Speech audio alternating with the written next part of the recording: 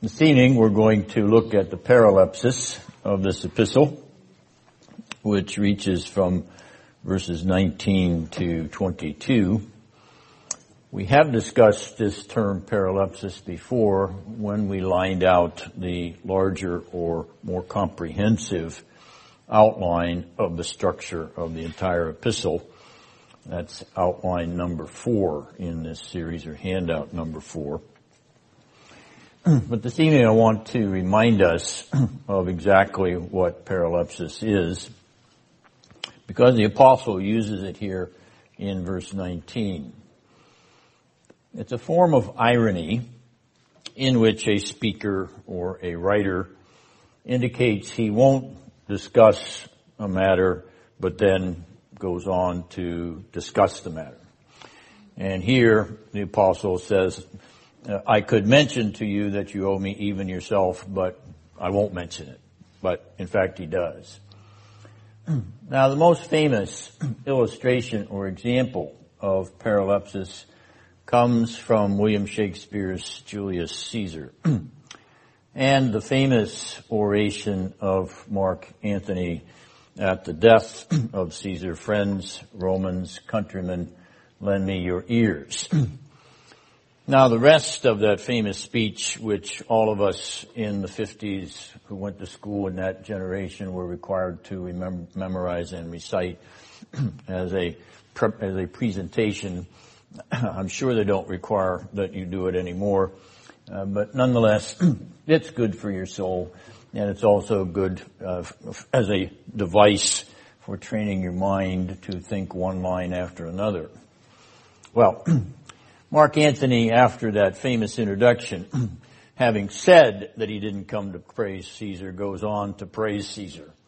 And so that's a perfect example of a paralepsis, as the apostle is using the device here.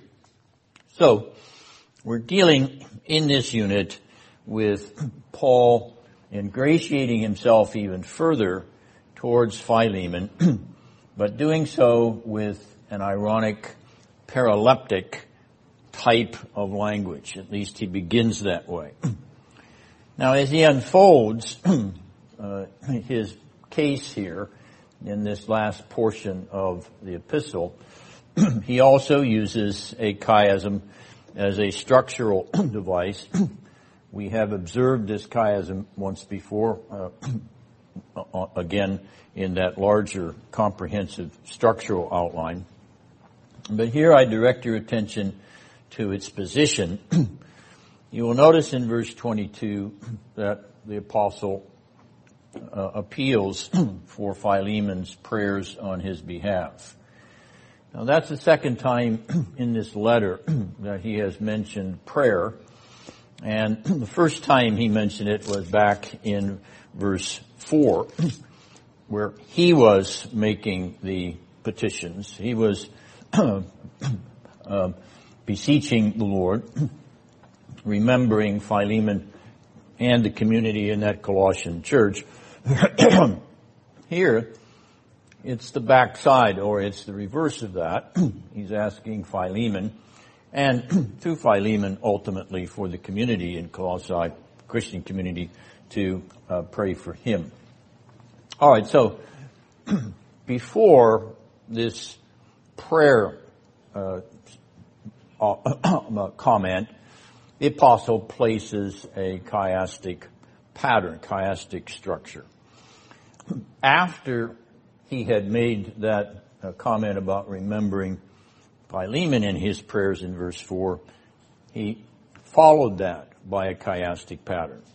So we have this symmetry in this epistle where the word prayer or prayers is used, and it's followed by a chiasm initially, and it's preceded by a chiasm subsequently.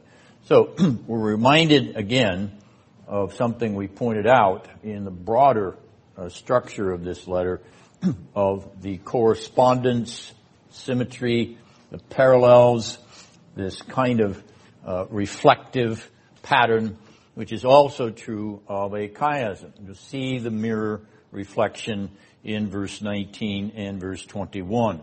I, Paul, write to you. That's a mirror reflection of the apostle and what he's involved in doing. And then as we move to verse 20, there is a mirror between the Lord and Christ. That's a mirror reflection. Christ, the Lord, is a reflective image. And sandwiched between the Lord Christ is the heart of the apostle, whose heart he pleads to be refreshed. This is an interesting use of the chiasm here. You'll notice that he places himself in his heart. That is the center of his emotions, the center of his being, the center of his consciousness, the center of his soul. He places his heart between the Lord Christ, or Christ the Lord. It's a quite beautiful chiastic positioning, because we see the life force, the life drama of the apostle sandwiched or reflected between Christ his Lord. All right, now, in this unit, verses 19 to 22, we actually have a erstwhile narrative sequence. How does that fall out? In verse 19, he indicates that Philemon has benefited from him, which raises the question of how did that benefit occur? What was the context of that beneficial relationship? And so what we have here in verse 19 is a flashback to the conversion of Philemon, which we'll comment on in a little more detail later on. So we actually have a narrative flashback here in this verse, which goes back to the beginning of Paul's encounter with Philemon and Philemon's relationship with the apostle. Then in verse 20, whereas in verse 19 he says, you have benefited from me. Now in verse 20, let me benefit from you. This isn't a flashback. This is actually a fast forward. This is an expression of the apostle's aspiration, his hope that Philemon will in fact be a beneficiary to him as he had been a beneficiary to Philemon. So the narrative is projecting itself forward to the beneficial exchange of Philemon on behalf of the apostle Paul. What that will be, well, is not expressed, but it is the aspiration of the apostle that there will be some mutual benefit in the future. Then in verse 21, verse 21, the apostle says that he is confident in Philemon's compliance or obedience. Actually here, the better translation is compliance. That is, he will actually take pleasure alongside of the apostle in the request that the apostle makes. Obedience is probably a little too much on the side of you have a legal obligation here. And actually, he's not placing any legal obligations on Philemon. It's the very reverse. He's taking legal obligations upon himself. So he's attempting to keep Philemon out of that type of paradigm by commending or encouraging compliance. That is, that you'll go along with my request. And obviously, the narrative portrait here is the reception of Onesimus back into the household of Philemon as his servant slave. So we're anticipating what the apostle is requesting, and we see the sequence there of Onesimus and Philemon reconciled and reunited. Finally, verse 22 is a declaration of the apostle's anticipated visitation. And so the narrative here is also a fast forward, looking to the occasion when in the providence of God, Paul will come to Colossae. He will come to Philemon's house. He will come to the church in Philemon's house. He will come to see Onesimus in Philemon's house and the church for which he has prayed in that house. The apostle projects his coming to Philemon and to the Christian community in Colossae. All right, now this concluding narrative sequence, as you can see, begins at the inaugural meeting between Paul and Philemon.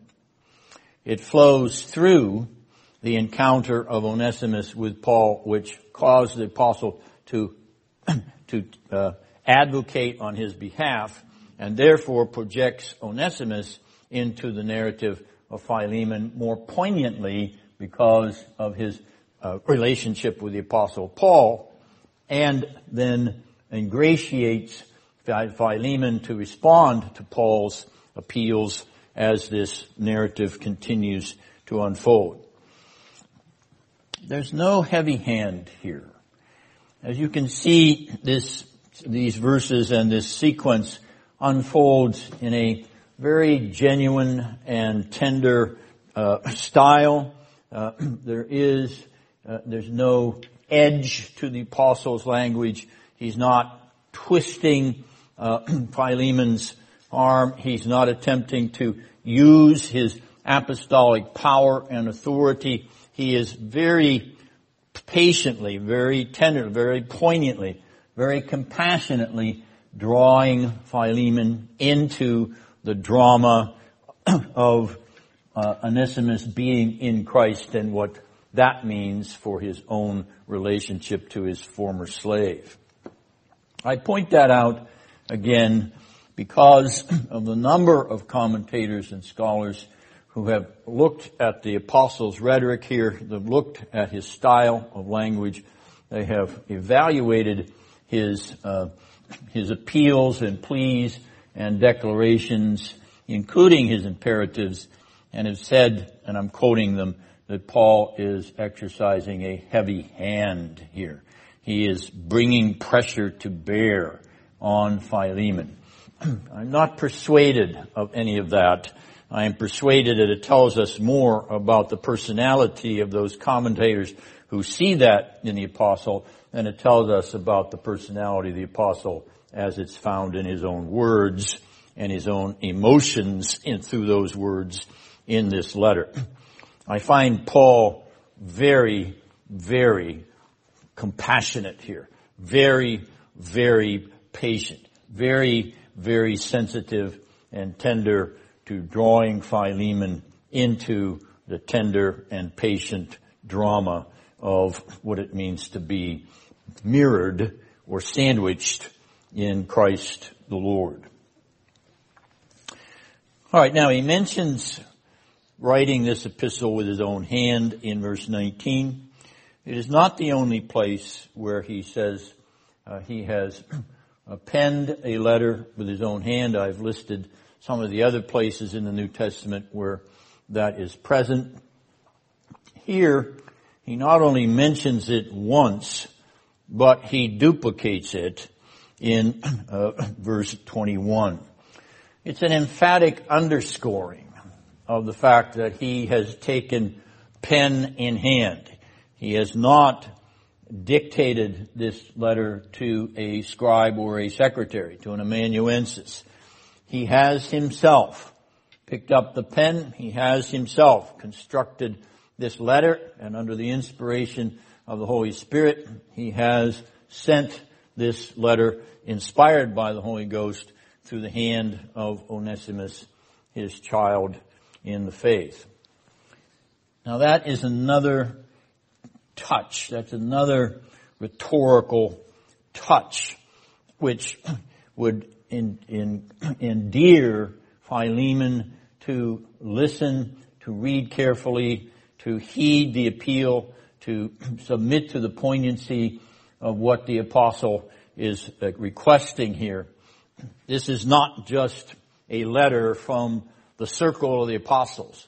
This is not just a letter which Paul dashed off and someone else copied it down and then was sent on. No. This letter, which I hold in my hand, is an autographa from the apostle. Philemon, when he held this copy, was holding an autographical copy of the apostle's own writing. And that, of course, would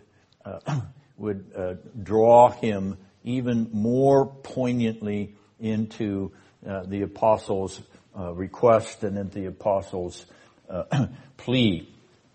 So the duplication here is a duplication of doubled poignancy, doubled emotional tenderness, doubled emotional, see, it's my hand that I'm writing this with. See, once again, it's my hand. I want you to remember, I've taken the time to write this with my own hand. And Philemon, holding that writing in his hand, would be touched with the apostles' own consideration, the apostles' own deliberation, the apostles' own taking pen in hand on his behalf to make this epistolary appeal. All right, now in that 19th verse in the NASB, Paul indicates that he's willing to repay any debt or obligation that Onesimus has. The word pay it here, which has the suggestion of a debt, either a financial debt or a legal debt, is a word which is consonant or consistent with the commercial arena which we explored last time in verses 17 and 18. The language of imputation, the language of charging, the language of putting something to one's account. That's the same world of reference which this word here suggests, confirming that Paul is assuming either a financial obligation or a legal obligation to pay what is owed, to pay the debt of Onesimus on his behalf. So it reinforces the substitutionary element in the apostles' position. It reinforces the imputational imagery of the apostles' position, and it underscores the fact that he assumes a debt that doesn't belong to him, but he's taking on the debt that belongs to another, and he's volunteering to be responsible for canceling that, for paying it off, for satisfying the obligation. Once again, this is the type of language which arises from that in Christ, in the Lord, in Christ, positioning and identification. I will take the debt of your slave even as my Lord and Master took the debt of his slave, namely yours truly, the Apostle Paul. Out of this rich Christian image of Christ as substitute, Christ as imputer, Christ as payer of our debt, Christ as taking on our penalties and obligations, out of that rich imagery, the apostle places himself in the same paradigm, not for redemptive purposes, but for the purpose of canceling and assuming obligations on behalf of another. It is a eudaimonistic exercise on his part. It is the height of Christian charity in his exercising in his part. It is, in fact, flowing out of his identity and participation with the Christ who has paid his own debts in full. Well, how great was Philemon's debt to Paul? Well, it is certainly greater than Onesimus' debt to Philemon. Why do I say that? Philemon's debt to Paul was much greater than Onesimus's debt to Philemon. We suggested last week that it is possible that the suggestion of Theodore of Cyrus in the 5th century, namely that Onesimus was a thief and so he had robbed his master, that on the basis of the language that's used there, it is conceivable that that was the case. That would be reinforced here in verse 19 with this language of, I will pay it. In other words, I'll pay the value of what he stole from you, if in fact that is what happened. But regardless of what the specific offense was, what the specific debt was, whether Theodore is right or other speculators about the fact that he absconded with something or he just simply took the value of his labor away from his master and ran away and robbed him of the fruits or benefits of his daily work. Nonetheless, Paul says that he will assume it, and that debt to Philemon is less than the debt that Philemon owes to Paul. Why? Because of Acts 19, 9 and 10. So let's turn back to Acts chapter 19.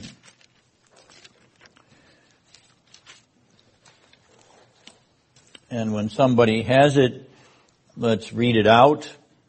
Acts 19, 9 and 10. This setting of this material is at Ephesus, city on the west coast of Asia Minor. In verse 1, you will notice that Paul has come to Ephesus and found some disciples there. Verses 9 and 10. Whoever has it, please read it out.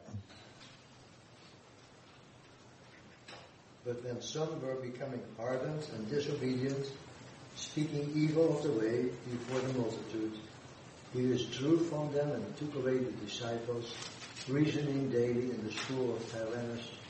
And this took place for 2 years, so that all who lived in Asia heard the word of the Lord, both Jews and Greeks. All right, now you'll notice from that passage that when Paul came to Ephesus, he went to the synagogue in verse 8, and the Jews, becoming hardened, drove him out, or he withdrew from the synagogue to a place called the school of Tyrannus. Now, we don't know who this Tyrannus was. You'll see the English word tyrant in that Greek word. And it's not likely that any mother would have named her child Tyrannus because she was naming him as a tyrant. It would be too early to tell. So Tyrannus here probably is not an allusion to the character of the individual who ran this school.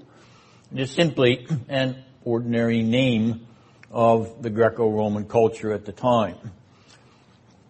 But he runs a school, or at least he has a school, or at least that's the way the Greek term is translated here, though school is probably too ambitious. It connotes to us, a large multi-roomed building with various teachers roaming the halls and students in various classrooms, that type of scenario. And that is not the portrait of the school of Tyrannus. This was probably a small auditorium hall, a small lecture hall, which was open during the daytime, particularly during the hot hours of the day, between 11 in the morning and 4 in the afternoon, when people tended to have a siesta or slow down a little bit because it was too hot to work diligently. And they would roam around the city of Ephesus and drop into some of these lecture halls. And Tyrannus operated one, obviously, which was available in that period. So whether he had his lectures early in the morning for his students or later in the evening is not possible to tell. But Paul probably was able to use this hall when he wasn't using it, which likely would be in that window between 11 and 4. So for 2 years, Paul speaks and preaches in that lecture hall. And you'll notice in verse 10 that all who lived in Asia heard the word of the Lord. That is, persons from all regions in Asia, literally here, west coast of Asia Minor, persons from all regions of Asia Minor heard the word of the Lord. And that means persons from Colossae, persons who were in Ephesus perhaps on business, persons who were in Ephesus perhaps because they were taking a vacation to go to a very famous city. It was quite lovely in terms of its architecture. It was quite a vigorous metropolitan center in terms of its trade and tourist attractions. And so it is conceivable that Philemon either took a vacation or was on a business trip and encountered Paul in the school of Tyrannus, because all Asia, persons from all parts of Asia Minor, particularly Western Asia Minor, heard the gospel from the apostle there for 2 years. Actually longer than 2 years. He says later on that he was preaching in Ephesus for 3 years. And this is the place, Ephesus is the place where for 3 years he preached the whole counsel of God. Chapter 20, verse 27. In other words, we don't see Paul here in Ephesus simply evangelizing, simply preaching the salvation message of the gospel. He is preaching that. He is teaching that. He's teaching the whole counsel of God. He's teaching the range of what we would call the whole system of doctrine. He is teaching the whole panoply of what Christianity is about in relationship to Judaism, in relationship to the life of Christ, the death of Christ, the resurrection of Christ, the second coming of Christ. He's talking about sin. He's talking about salvation. He's talking about regeneration. He's talking about justification, talking about sanctification. He's talking about the law in relationship to grace. He's talking about all of the elements of the biblical faith, the whole counsel of God. This is a very thoroughgoing treatment of what the apostle himself had received for 3 years in the desert of Arabia. Isn't it interesting that at the beginning of his own Christian career, he is 3 years being taught directly by the Lord Jesus Christ. And here in Ephesus, he spends 3 years teaching what he had been taught, passing on what he had learned to the Ephesians and to those from Asia Minor who came in contact with him or came actually seeking to hear what he had to say. All right, so this is the likely text which illuminates the debt that Philemon owed to the apostle. He was converted by him, converted probably by hearing him in the school of Tyrannus, converted certainly by hearing him in Ephesus, converted and went back then to Colossae, where a church was formed in his own house, and eventually Epaphras came to be a servant helper in that congregation. So what does Philemon owe Paul? You owe me your conversion. You owe me your life in Christ. You are in my debt with respect to your salvation, with respect to the substitute that Christ is for you, with respect to the imputation that Christ has granted to you. namely the imputation of his righteousness to your account for justification. You're in his debt for removing your guilt penalty and your damnworthiness, the fact that you deserve to perish eternally because of your sin. You owe your life in Christ to me. Not because of me, but through me, Christ was brought to your heart, soul, and life. I am not the cause of your salvation. The Holy Spirit, through Christ's work, is the cause of your salvation. I am merely the instrument. But in that regard, you owe that to me. And now I am going to take Onesimus's debt. So repay me with the favor of accepting Onesimus, even as Christ accepted you. Receive this child of mine in Christ, even as you, as a child of God, have been received in Christ as a newborn and regenerated believer in the Lord our Savior. Now, I've kind of given away the store there on that last part of the outline on the page 1.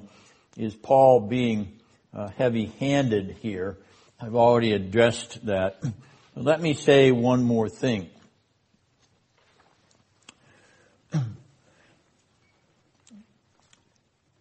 To accuse the apostle of being manipulative or power broker or heavy-handed is simply to impose our values upon him and to read him in the light of our own sinful inclinations. That is unfair to the text. It's also unfair to the drama here, because what Paul is doing is shifting the vectors. He's shifting the focus. He's not heavy-handed. He's not twisting arms. He's not using his power. Paul is is removing himself from the portrait.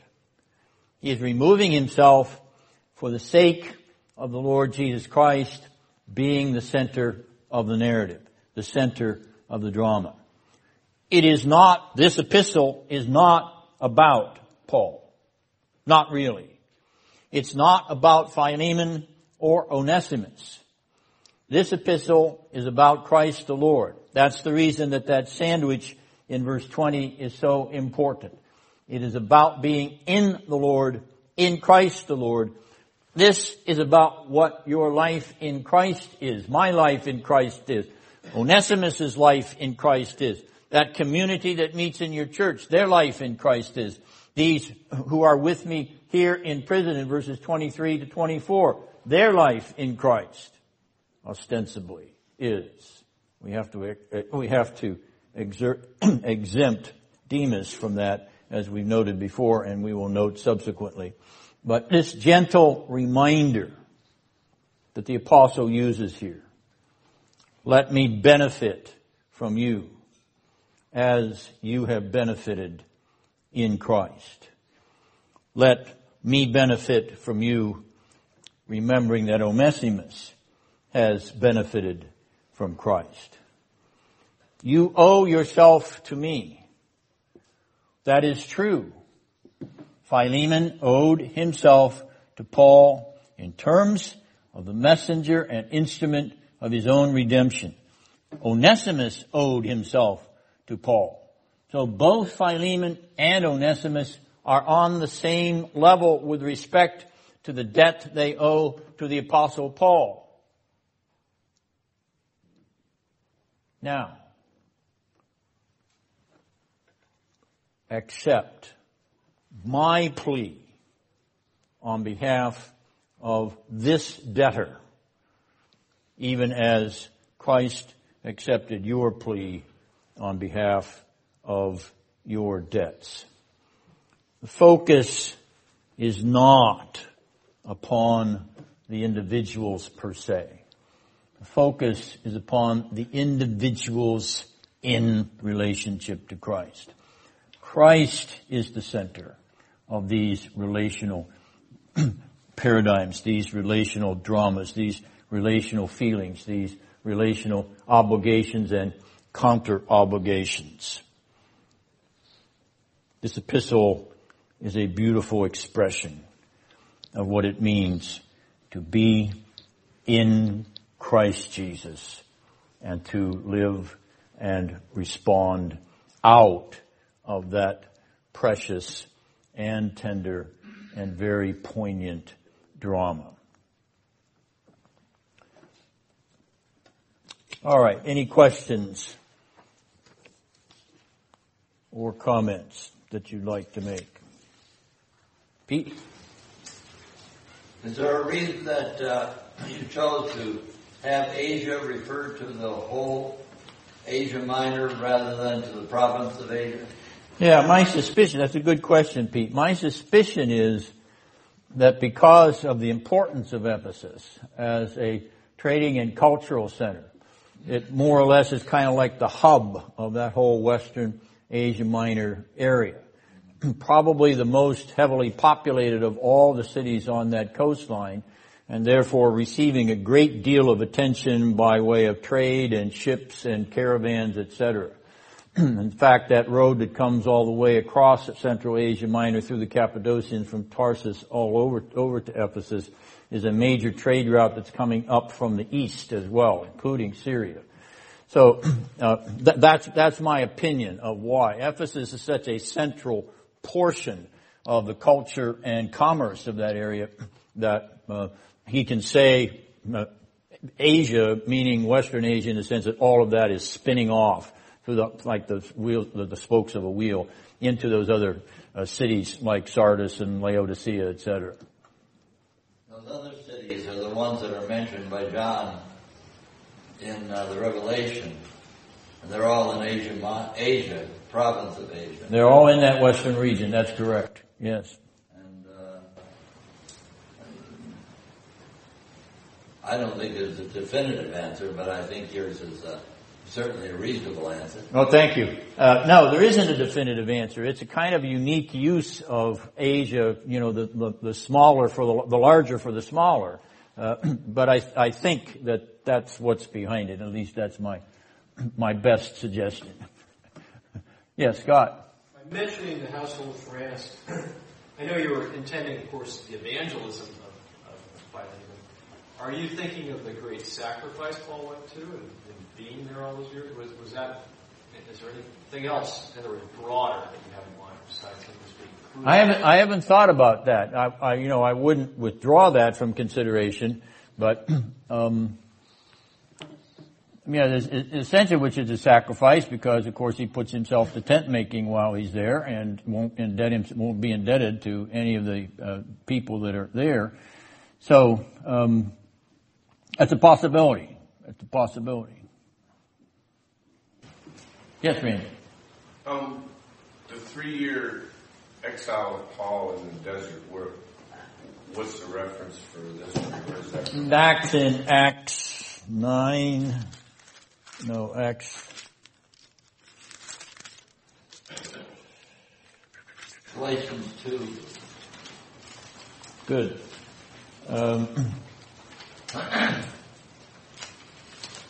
Oh, come on, Jim.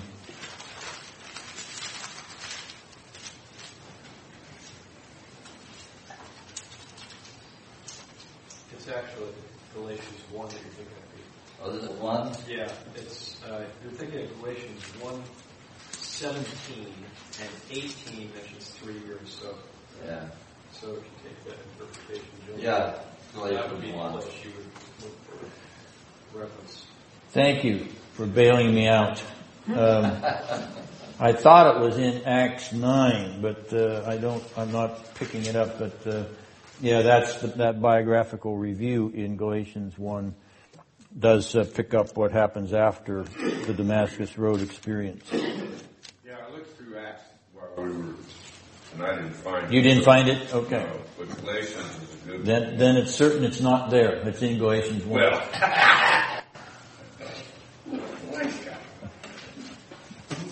All right, well, let's take a break.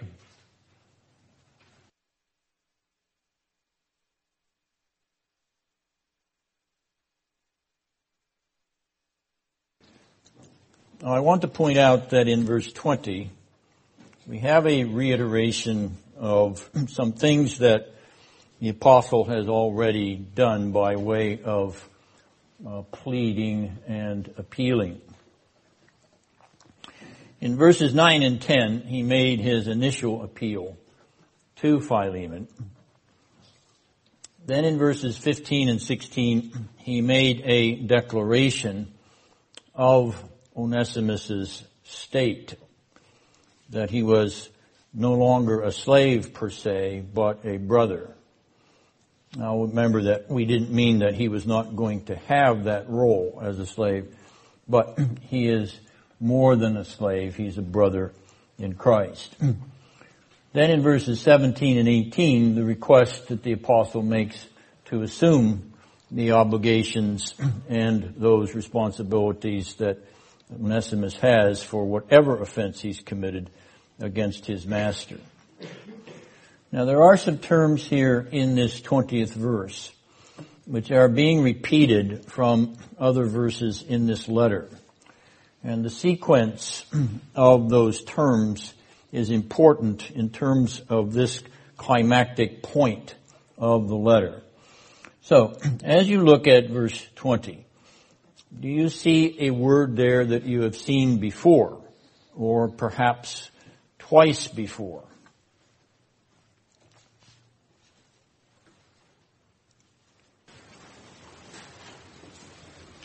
Well, as you look at that word brother in verse 20, and you look up at verse 16, what do you see there?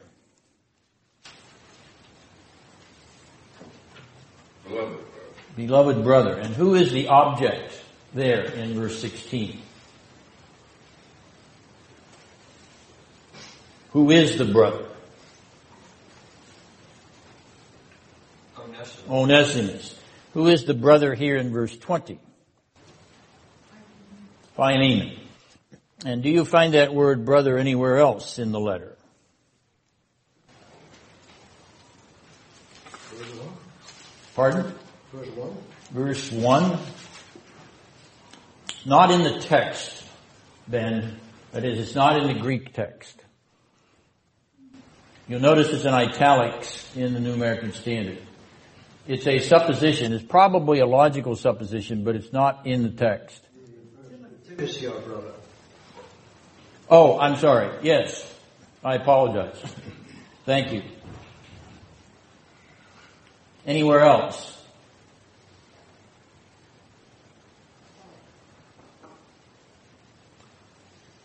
Notice verse 7.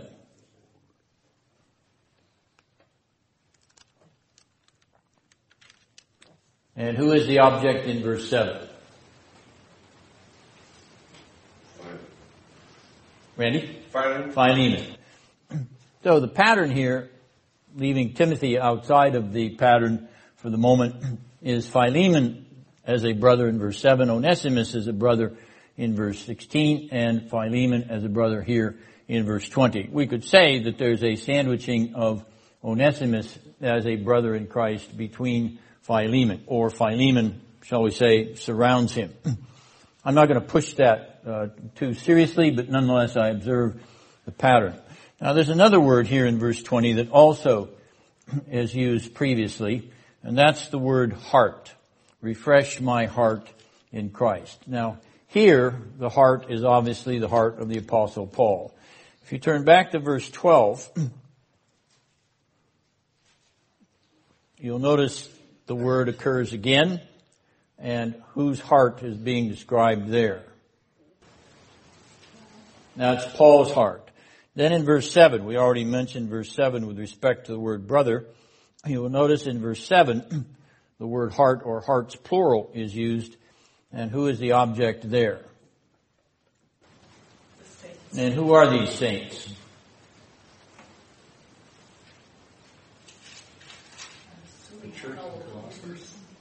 Bob? The church in Colossae. The church in Colossae. The saints, the believers in that Colossian church that meets in Philemon's house.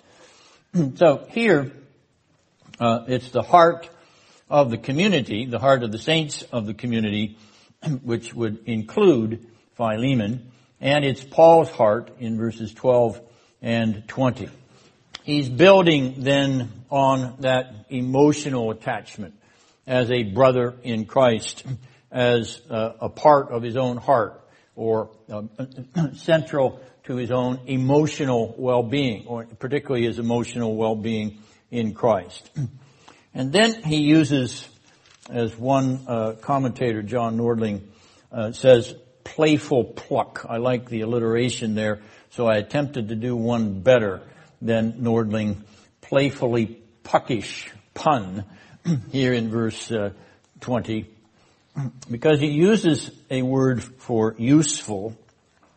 Let me have benefit, or let me have something useful from you in the Lord. And you can see the Greek word there, oneimein, which is very similar in sound to onesimon. You will be useful, or you will be Onesimus to me. So the pun here is intended to suggest to Philemon that even as Onesimus has been of service to the Apostle Paul, Paul can make Philemon an Onesimus himself. That is, useful to himself with respect to his proposed visit, his receiving what has been written by the apostle's hand, his relationship to Onesimus as reconciled and received. So this is a very interesting punning on a Greek term which would connote much more than the very literal translation of the term would suggest. Which brings us to verse 21, where Paul says, I am confident that you will do even more than what I say. What more could Philemon do than what Paul had asked?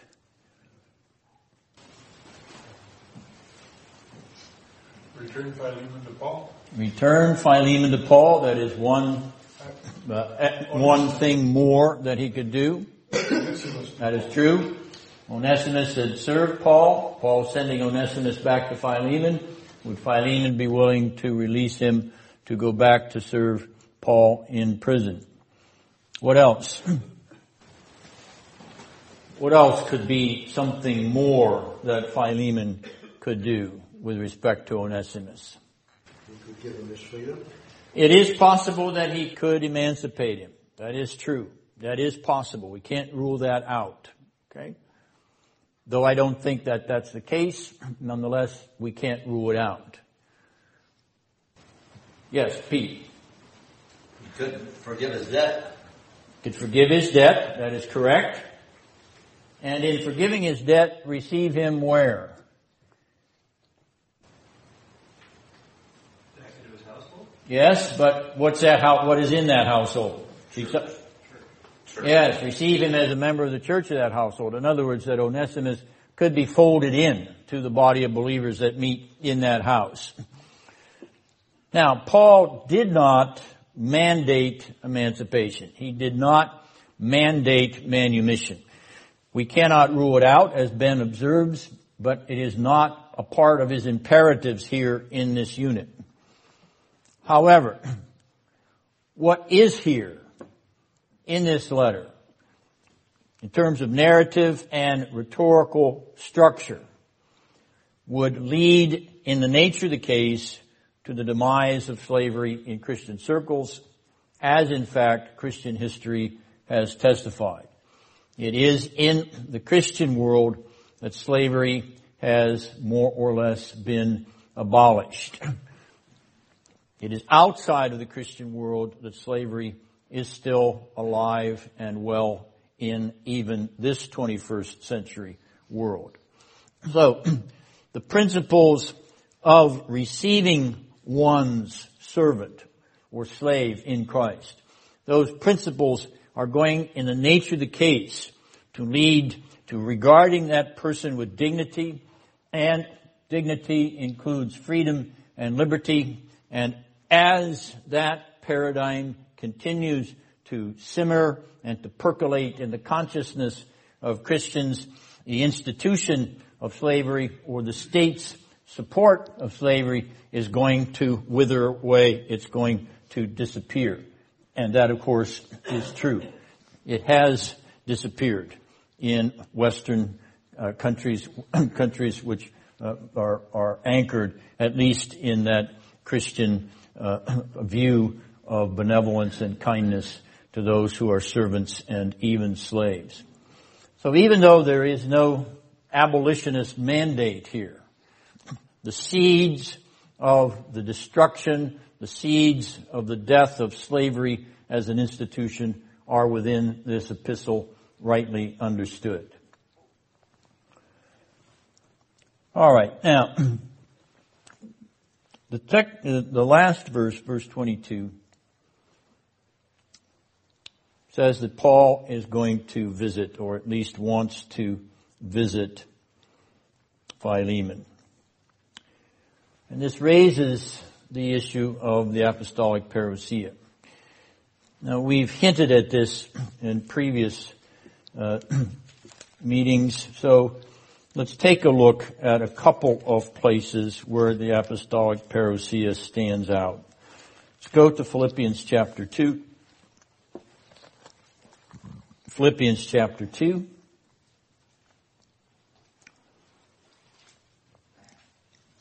And beginning at verse 19.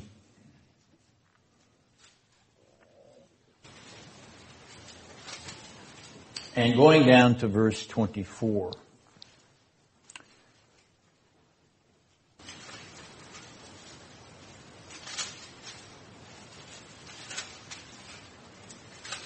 Abigail, do you have it?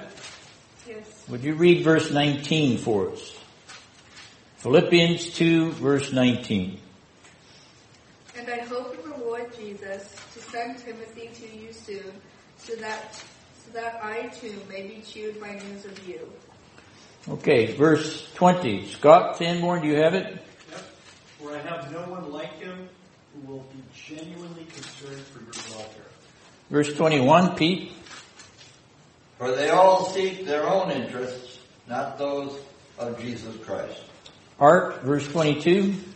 But you know Timothy's proven worth, how as a son with a father he has served with me in the gospel. Verse 23. Marge. Therefore, I hope to send him immediately, as soon as I see how things go with me. And finally, verse 24. Bob, do you have it? And I trust in the Lord that shortly I myself will come also. All right, now I want you to notice the inclusio there. You will notice in verse 19 that he is going to send Timothy. In other words, Timothy is going to come to him. But in verse 24, he hopes that he himself will also come to the Philippians.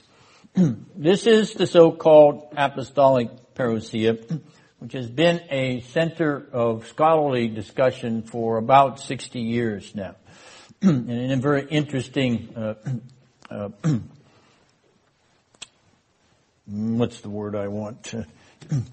Formative article back in the 50s, and has been revisited as recently as 2006 in the scholarly journals. This pattern fascinates the students of the Apostle Paul's letters. Namely, that he's going to come to the church, or he's going to send one in his place to come to the church. And here in Philippians 2, we have both sides of that dichotomy. He hopes to come in verse 24, but he's also going to send Timothy. Timothy's going to come. All right, now there's another passage which clearly points out this coming motif of the apostle, 1 Thessalonians chapter 2. So if you turn to 1 Thessalonians chapter 2, verses 17 through chapter 3, verse 3. 1 Thessalonians 2, 17.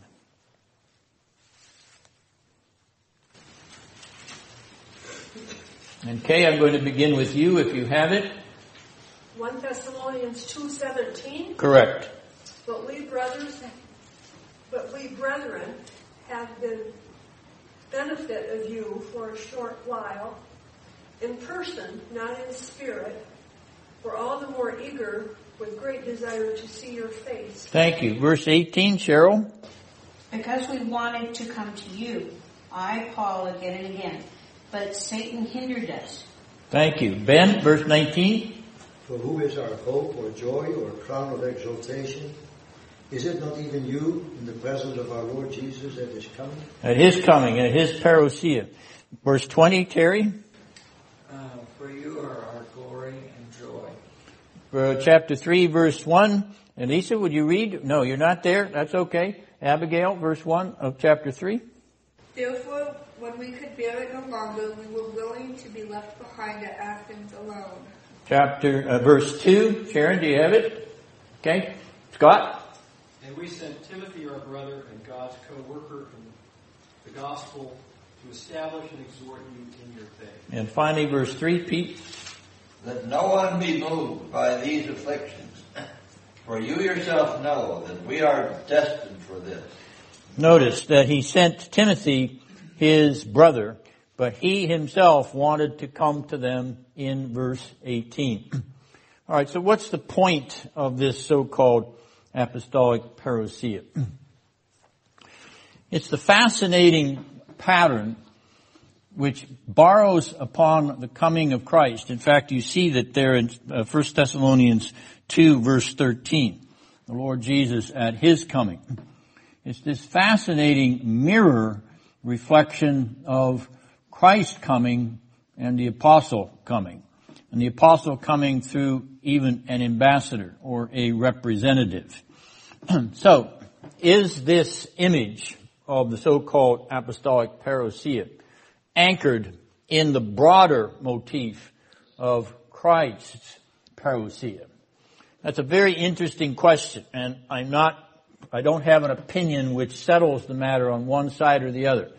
I'm fascinated, as the scholars are fascinated, with the use of the imagery, and if it has any kind of genuine significance, it has a poignancy which reinforces the relationship or the union or the mystical relationship between Christ and the apostle. So that in his coming, it is as the coming of Christ itself. The coming of Christ himself comes in the coming of the apostle. It's a remarkable suggestion. It may be of no effect. In other words, we may be reading into the text what is not there, but nonetheless, it is something worth considering, and it is a favorite topic in Pauline theology. So, is his desire to come or to visit Philemon part of this pattern of the apostolic parousia? It may be, and the significance of that we will leave for you to solve on your own. All right. I've tantalized you with it because I'm tantalized with it myself. It's something I've thought about for almost 20 years, but I have not come to any solid conclusions about it. There are scholars who have come to very certain conclusions about it, but I'm not sure I share their conclusions because most of them are liberals. At any rate, Randy. Forgive my amnesia, but he doesn't ever make it back to Ephesus, right? Or does he? Well, or we don't know. We're not sure about that. If he's released from prison, as we think he was, this imprisonment in which he's now bound while he's writing this letter, if he's released from that imprisonment and he actually takes the journey to Tarshish as he desires, he wants to go all the way to Spain. And I don't know whether you noticed, but just in the last 2 weeks, they've discovered some sunken boat hulls off the coast of Palestine, which are very, very old and suggest a very vigorous trans-Mediterranean shipping business, which goes all the way back into the first millennium BC. In other words, there are ships which were strong enough to have gone all the way to the Straits of Gibraltar or to the fabled Tarshish on the far western end of the world at that time. In other words, it's got a small confirmation of the fact that there were, as we suspect from Solomon's trading ventures with the Phoenician ships plying the Mediterranean basin, there are vigorous trading enterprises bringing material and ore, probably tin for use in making bronze from the mountains of Spain, and other things from the tip of North Africa, etc. And these boats, at least it's one boat, is suggestive of very vigorous, probably Phoenician maritime endeavor. Anyway, if he is released, as we think he was, and he made another fourth missionary journey, then it was during that journey that he wrote the pastoral epistles, 1st and 2nd Timothy and Titus. We can't fit those epistles into the chronology of his life any other way. They don't seem to have been written while he was in prison in this instance, when he writes Philemon, Colossians, Philippians, etc. Well, then, during that time when he is going ostensibly to the west, to Spain, does he come back to the Near Eastern, to the Middle Eastern region? Does he come back to Ephesus? Does he come back to Caesarea?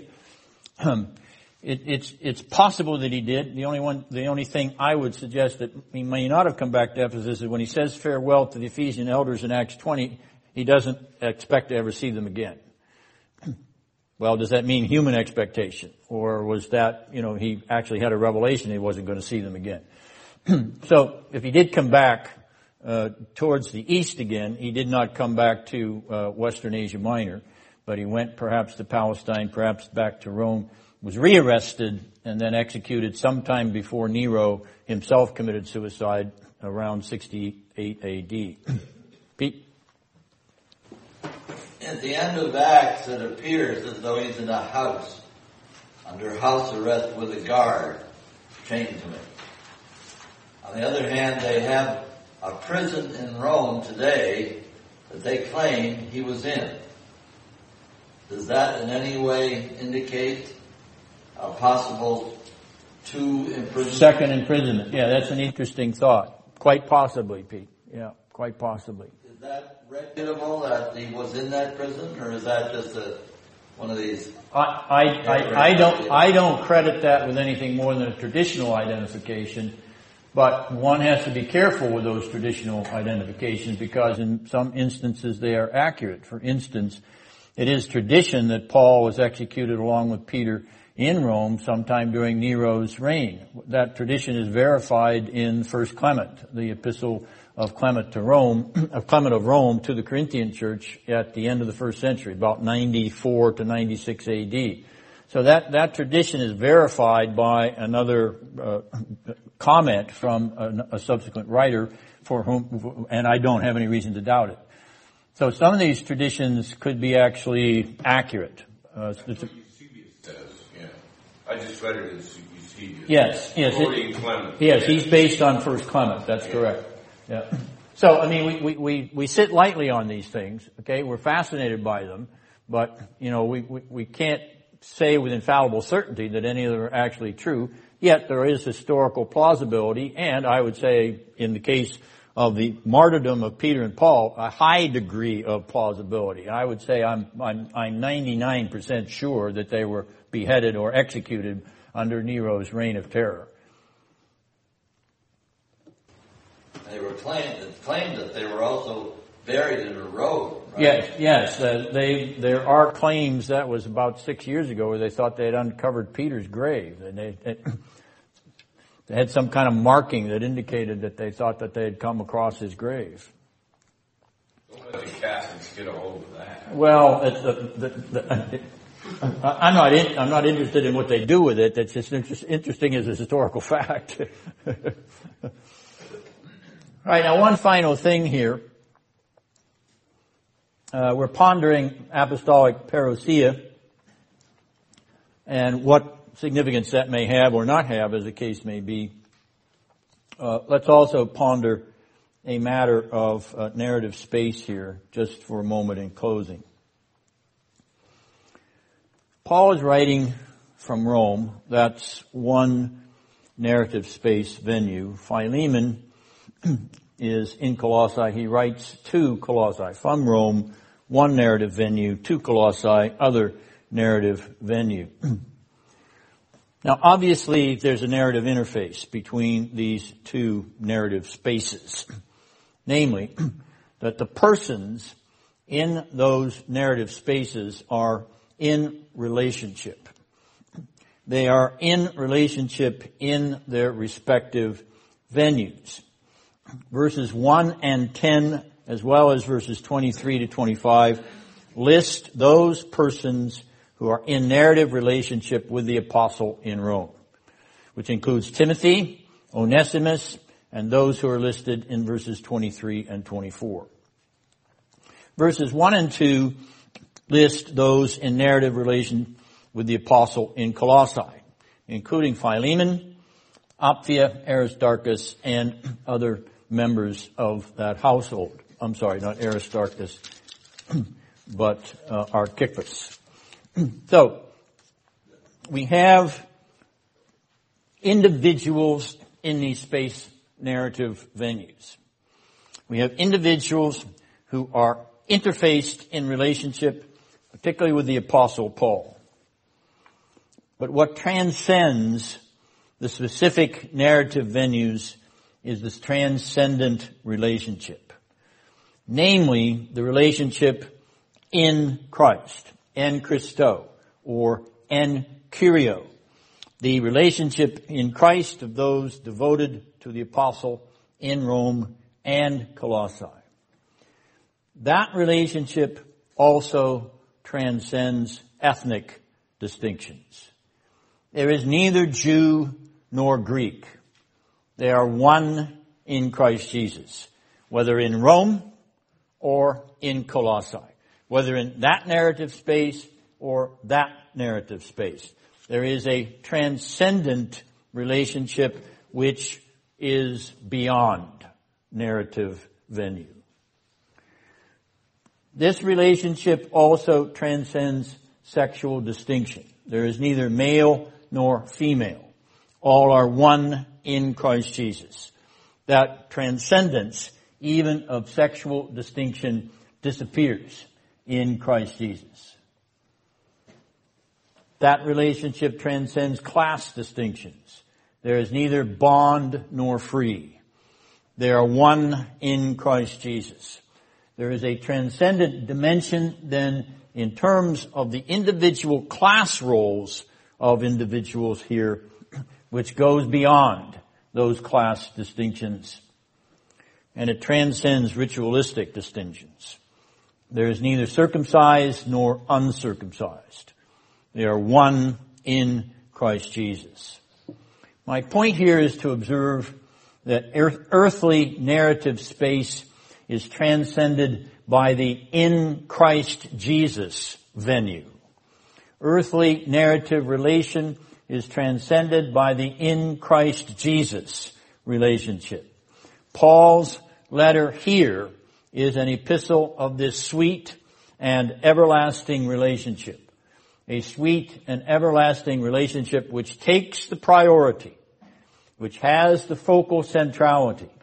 A sweet and everlasting relationship which transcends heaven and earth. Together then, in Christ, we possess a heavenly and eschatological relationship. That is the ultimate passion and drama of this epistle. It is drawing you into an eschatological frame and relation. It is drawing you into the eschatological person and into his eschatological benefits. Let us pray. We bless you, O Lord, for Christ Jesus, your Son. and for how he had taken the apostle and Philemon and Onesimus and others in this letter into relation with himself. And in that relationship has caused them to realize that they have died unto this world and have been made alive unto life everlasting. They have died to the things of this world and been made heirs of the heavenly things in Christ Jesus. We thank you then that in the particulars of this epistle, that Onesimus died to those things, even as Philemon died to those things which were to be transcended by the wonderful transformation which took place in their own hearts and lives. We bless you for the work of your Spirit through Paul, your servant, to those who are named in this epistle. And we thank you, O Lord, that we too, of like faith, have been called into that eschatological reality, that narrative dimension which transcends all things earthly and even the canopy of heaven itself. For it enters into the dimension where your radiance and effulgence and your glory and the treasures of your rich grace abide forever and ever and ever. We thank you for those riches which are ours in Christ Jesus. In his name, amen.